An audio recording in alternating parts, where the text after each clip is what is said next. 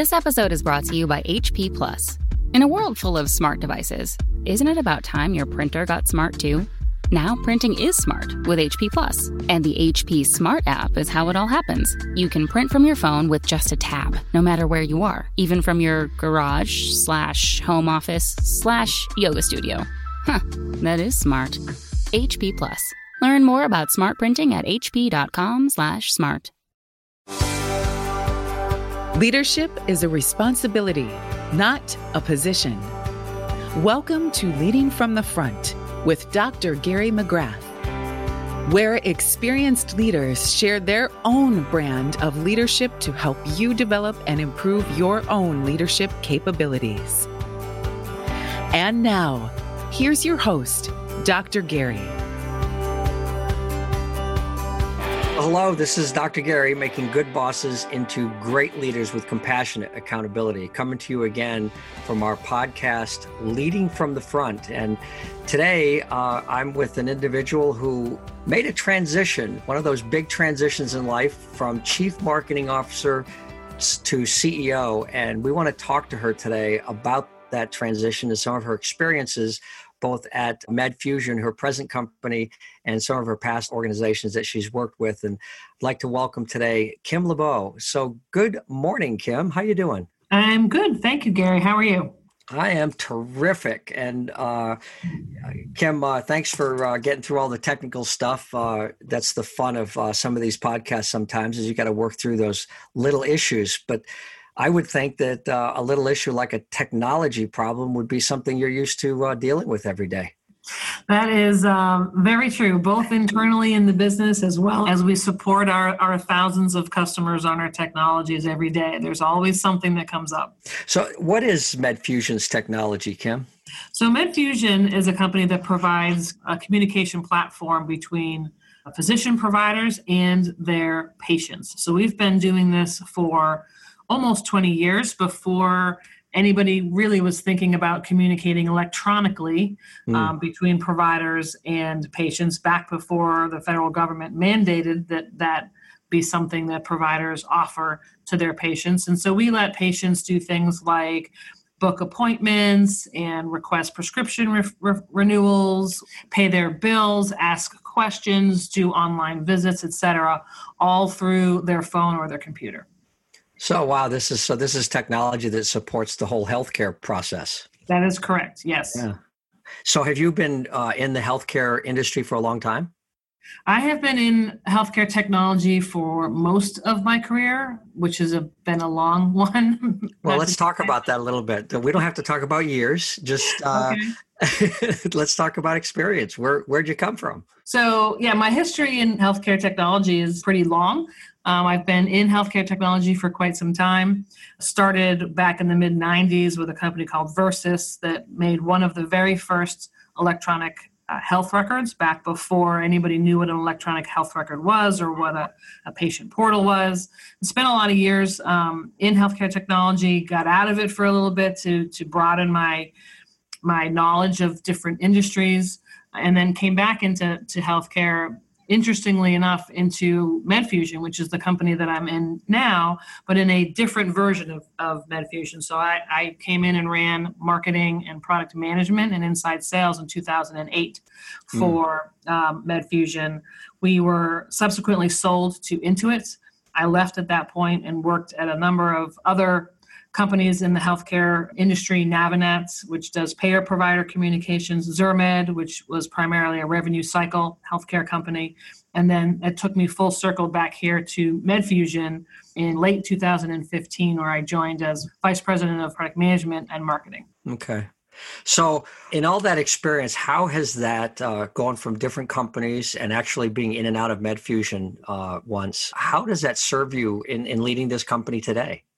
So every company is different, of course, and I tend to like the smaller organizations. I like private companies versus public companies. So there's some trends there that I've kind of stayed, under the probably $150 million, $200 million company size in terms of being able to really make an impact when you're in companies that are that size or smaller. But every one of those, even with those similarities, everyone is different, and it certainly has provided an exposure to different market segments, different leadership styles, different management teams. On each of those companies, I was either vice president of marketing and product management or chief marketing officer, SVP of product management. So always in the marketing and product management realm, and sitting on the management team. But you learn a lot working with different executives and working for different CEOs that I've tried to take what I've really appreciated and liked as an individual human and also as a leader, and removed the things that I did not like or appreciate as an individual or a leader in this role here. Yeah, so let's break that down a little bit. I think that as we all go through our careers, we look at stuff that people do and say, yeah, I want to be like that, or no, I don't want to be like that. What exactly have you, first of all, I like to talk about, what did you eliminate? What did you look at and you said, yeah, I'm not going to be that way because that leader is not consistent with the kind of leader I want to be? So what did I eliminate? I eliminated politics, and I eliminated a lack of what I consider to be integrity and fairness and equality across, and just how people treat people, in a negative way. Those things have always been really, really important to me and really frustrating to me as well. And when I took this job, I met with every single person in the company. We were relatively small. We still are, about 75 people. And I told them that I wanted to make a business, build a business here and a culture that was what I wanted it to be in every other company that I worked for. And I worked for really great companies and with really great people, but there was always, something maybe that I looked at and said, I don't feel like that's right. And, we need to consider, everybody when we're considering this decision. So those are some of the things I eliminated, I guess, the lack of that kind of a focus and a sole, revenue focus, which I have worked for organizations where the CEO's top 3 goals were revenue, revenue, revenue. And while that is uber important and it is, king, so to speak, it can't be at the expense of everything else. Yeah. So one of the things that in all things that we do at Statarius, we talk about compassionate accountability. And really what you're talking about here is this balance between the human side and the business side, right? Yes. We have to generate revenue because it's a capitalistic country and we need to make money, and that's okay. Because if we don't make money, people lose jobs. Yep. And plus, for the things that you're doing in healthcare, it's not just losing jobs, but there's services that you offer in healthcare that you think are better than other people. So you're serving your constituency with patients and doctors and helping people get their medical information. So there's a service there. And it's interesting as you talk, and you talked about your parents and you talked about healthcare and you talked about, there's a underlying word here that struck me, and it's a word of service, that you seem to be focused, your value of service to others, service to your employees, service to each other, that's an important value of yours as a leader.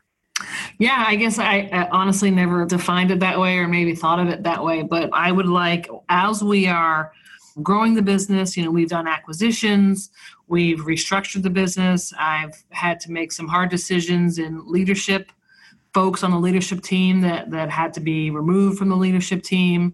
It's been a very challenging 3 years. We've had a lot of difficult decisions to make and at times and powerful decisions to make. And through all of that, part of the focus is, are we doing it with integrity? Are we thinking about not just the board and the shareholders, because those are, very important people for obvious reasons, but are we also considering the ramifications of what we do when it comes to our employees, our customers, our partners, et cetera, and making sure that, communication is really, really important. And we have a level of transparency here at our town halls, et cetera, that I'm proud of and that I believe is well appreciated by the organization. They know what's going on in the business. And I think that that's really important. Yes. If I kind of summarize some of that, it sounds like in that service, what's really important when you talk about equality and integrity and getting rid of the politics, the transparency, is involving all the employees and recognizing the humanity of these individuals that have something to offer. And so you talk about town halls and having those conversations. How else do you make sure that there's a high level of engagement and involvement in this culture, in your company? So we're by no means have perfected this, but it's a continual work in process. But personally for me, once a quarter, I also meet with each team without their leaders. So I give folks a chance to ask questions or give feedback, what's working, what's not working. Some groups are really vocal and have a lot to say. Others, I have to pry it out of them. I force them to say something or at least ask me some questions so they know what's going on. We try to have a good, consistent communication flow from the executive team, flow through the organizations to directors and managers and individual contributors. That's something that we do struggle with, doing that in a consistent fashion. But it's important to us. So, we do the town halls. We've got a monthly newsletter that we send out that we get contribution from everybody in the organization, each department. I do my quarterly meetings with everybody, and we also do the usual employee engagement surveys. Oh, okay. So you do the surveys as well. So yeah, sometimes people look at this and go, "Hey, yeah, Kim, that's easy because you're a 75-person company." But right. The principle of going down several levels and meeting with departments, it doesn't matter if there's 10,000 people in the organization or 75. And what I'm hearing you say is spend some time to go down into the organization and talk to the people that are doing the work. Yeah, it's really not that hard. And I remember saying this, at a previous company, we had 600 employees, which, isn't huge, but it, certainly larger. We were spread out over 12 floors in a building. And I remember saying to my CEO, come to my floor, please walk through this floor yes. and show your face. And you don't have to talk too much, but just show your face and ask people what's going on and say hi. And I mean, literally we would have, meetings would happen on the terrace, which was the top floor. And to get a couple of those folks to set foot on a different floor was, you think we were asking them to cross a raging rapid or something. Yeah. So it's not that hard to do, even in an informal fashion. My door normally is always open. I chose a spot in the building when I took this job. The CEO's office was off to the side. The previous leader wanted that kind of privacy and confidentiality or whatever, which is fine. But I chose to sit in the middle of the building next to the kitchen because people have to walk by me, or, half the people have to walk by me from one half of the building. But I'm here in the middle and people can see the doors open. They can pop in and ask a question. And, some people are really comfortable with that. Other people aren't comfortable with that. And I've come to accept that because everybody's different. And not everybody feels like they can, just walk into the CEO's office and say, hey, I have a question.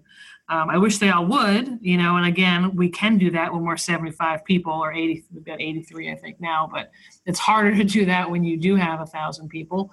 But I think just, where I sit and the fact that the door's open and that some people do take advantage of that, I think is a good thing because others watch the fact that people are coming in and they're, oh my God, you just walked in and talked to Kim? You just asked a question? Yeah, I did, of course. What's the big deal? So it's good for people to see that that's a possibility. Yeah, so what I hear you say is you've really thought out some of the details of this, not just formal things like the town meetings and the departmental quarterly meetings, but the informal part of it, the proximity of your office, keeping your door open and not looking like you're not approachable. And the message I'm hearing you say to executives, get out of your office. Yes.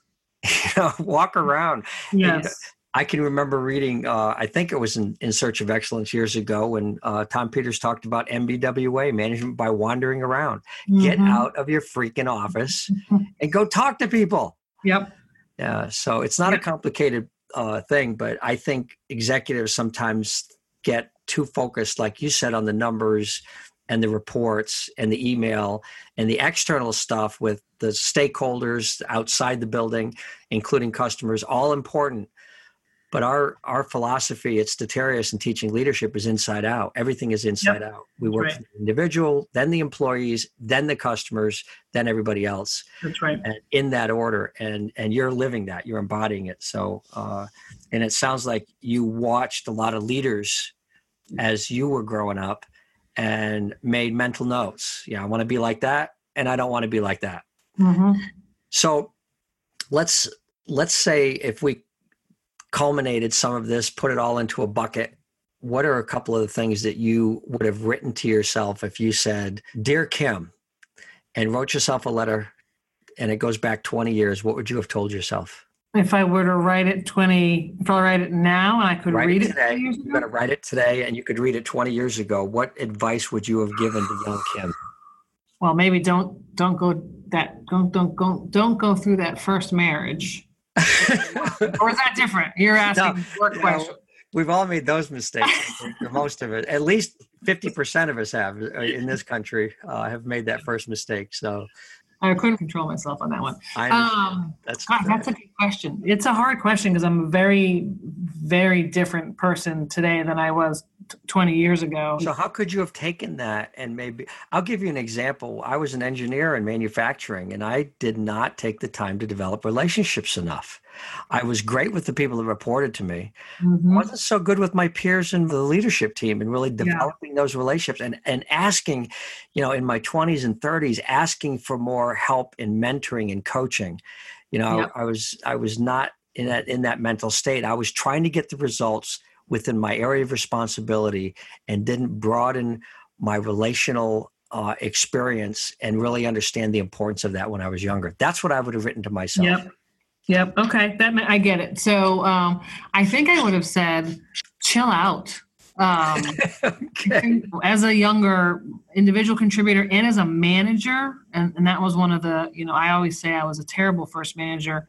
I had a lot to learn about managing other people, but nothing that I was doing was life-threatening. But it seemed like it at the time. Everything was so important. If there was a typo in a marketing material, if there was a problem with the audio at a trade show or something, the world was coming to an end. Right.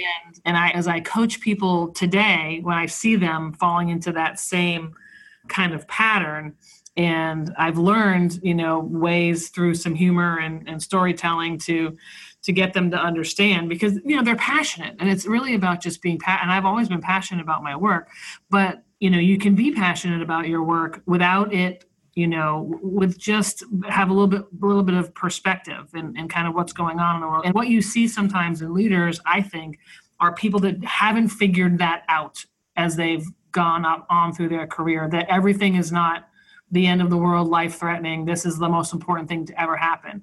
And that's when you get the CEOs that throw things and scream and yell and whatever, because I have worked for some of those, and or, just don't know how to handle difficult situations because you didn't learn back when you were, 27, that just because there was a typo in your piece of collateral that the whole world wasn't going to fall apart. Right. What are the consequences when you saw a CEO do that?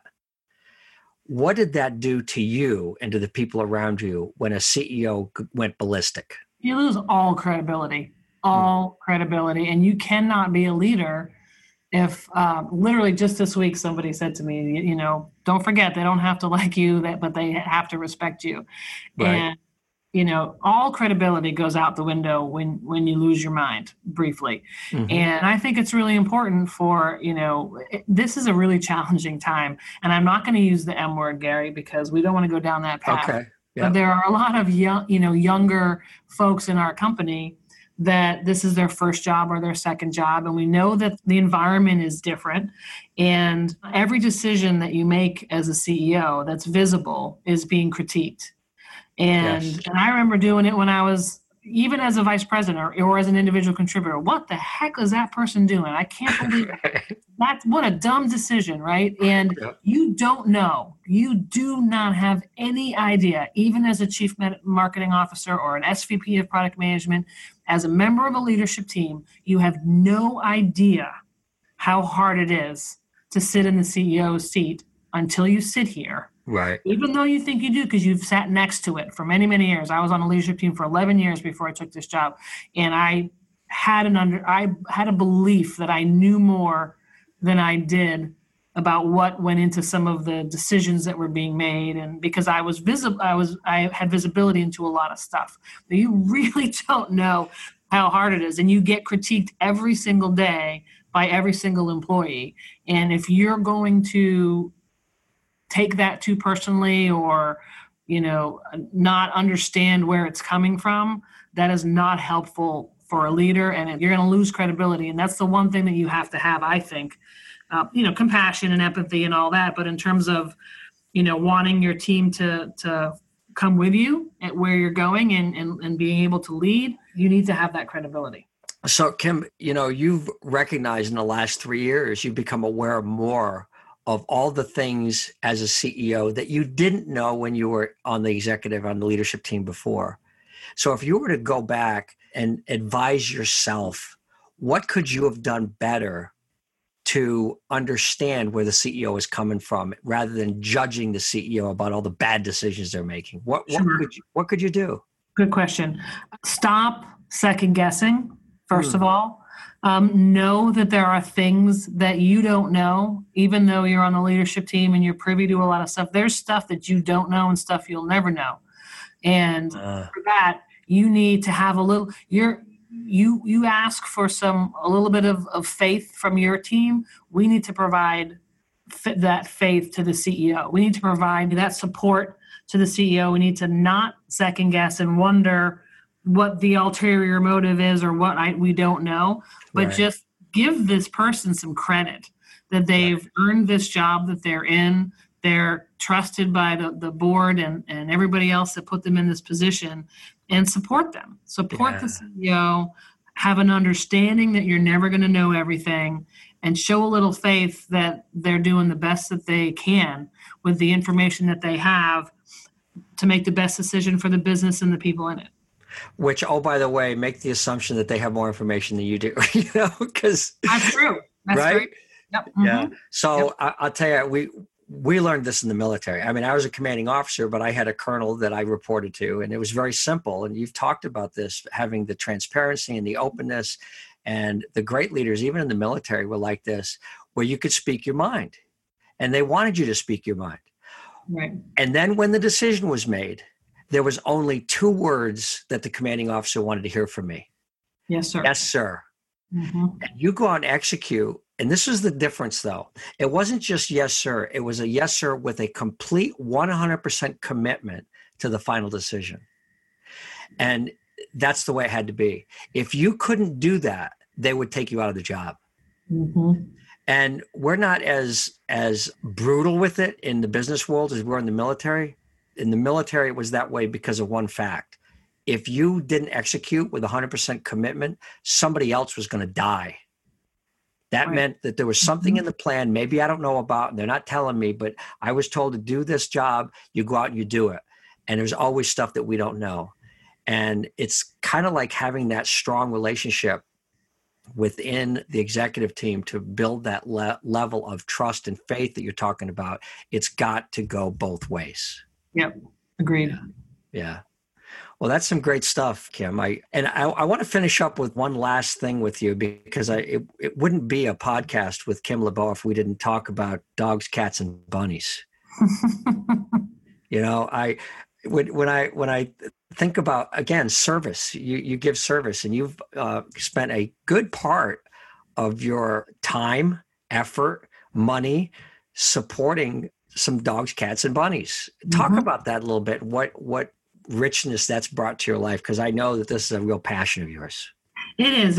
It's actually why I work. I do have a vision for my life after corporate America that is focused on helping senior animals find forever homes. But it's very rewarding to be part of the rescue community, especially here in the Raleigh area. I run an organization called Animal that is a rescue collaborative. It's an education and foster center for animals. We work with about 30 different local rescue groups around here, like you said, cats, dogs, rabbits, bird rescue as well. And there's a huge need out there. And like you were talking about, when you don't make good decisions and lives are at stake, this is really something that is life or death in many cases. It's life and death for animals, and they can't speak for themselves, obviously,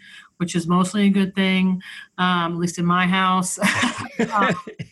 But they desperately need people to stand up for them, and it's been super rewarding, and it's just a great experience to be able to work with the groups here in the area and help all kinds of animals, shapes, sizes, breeds, and everything find loving homes. Yeah, that's great.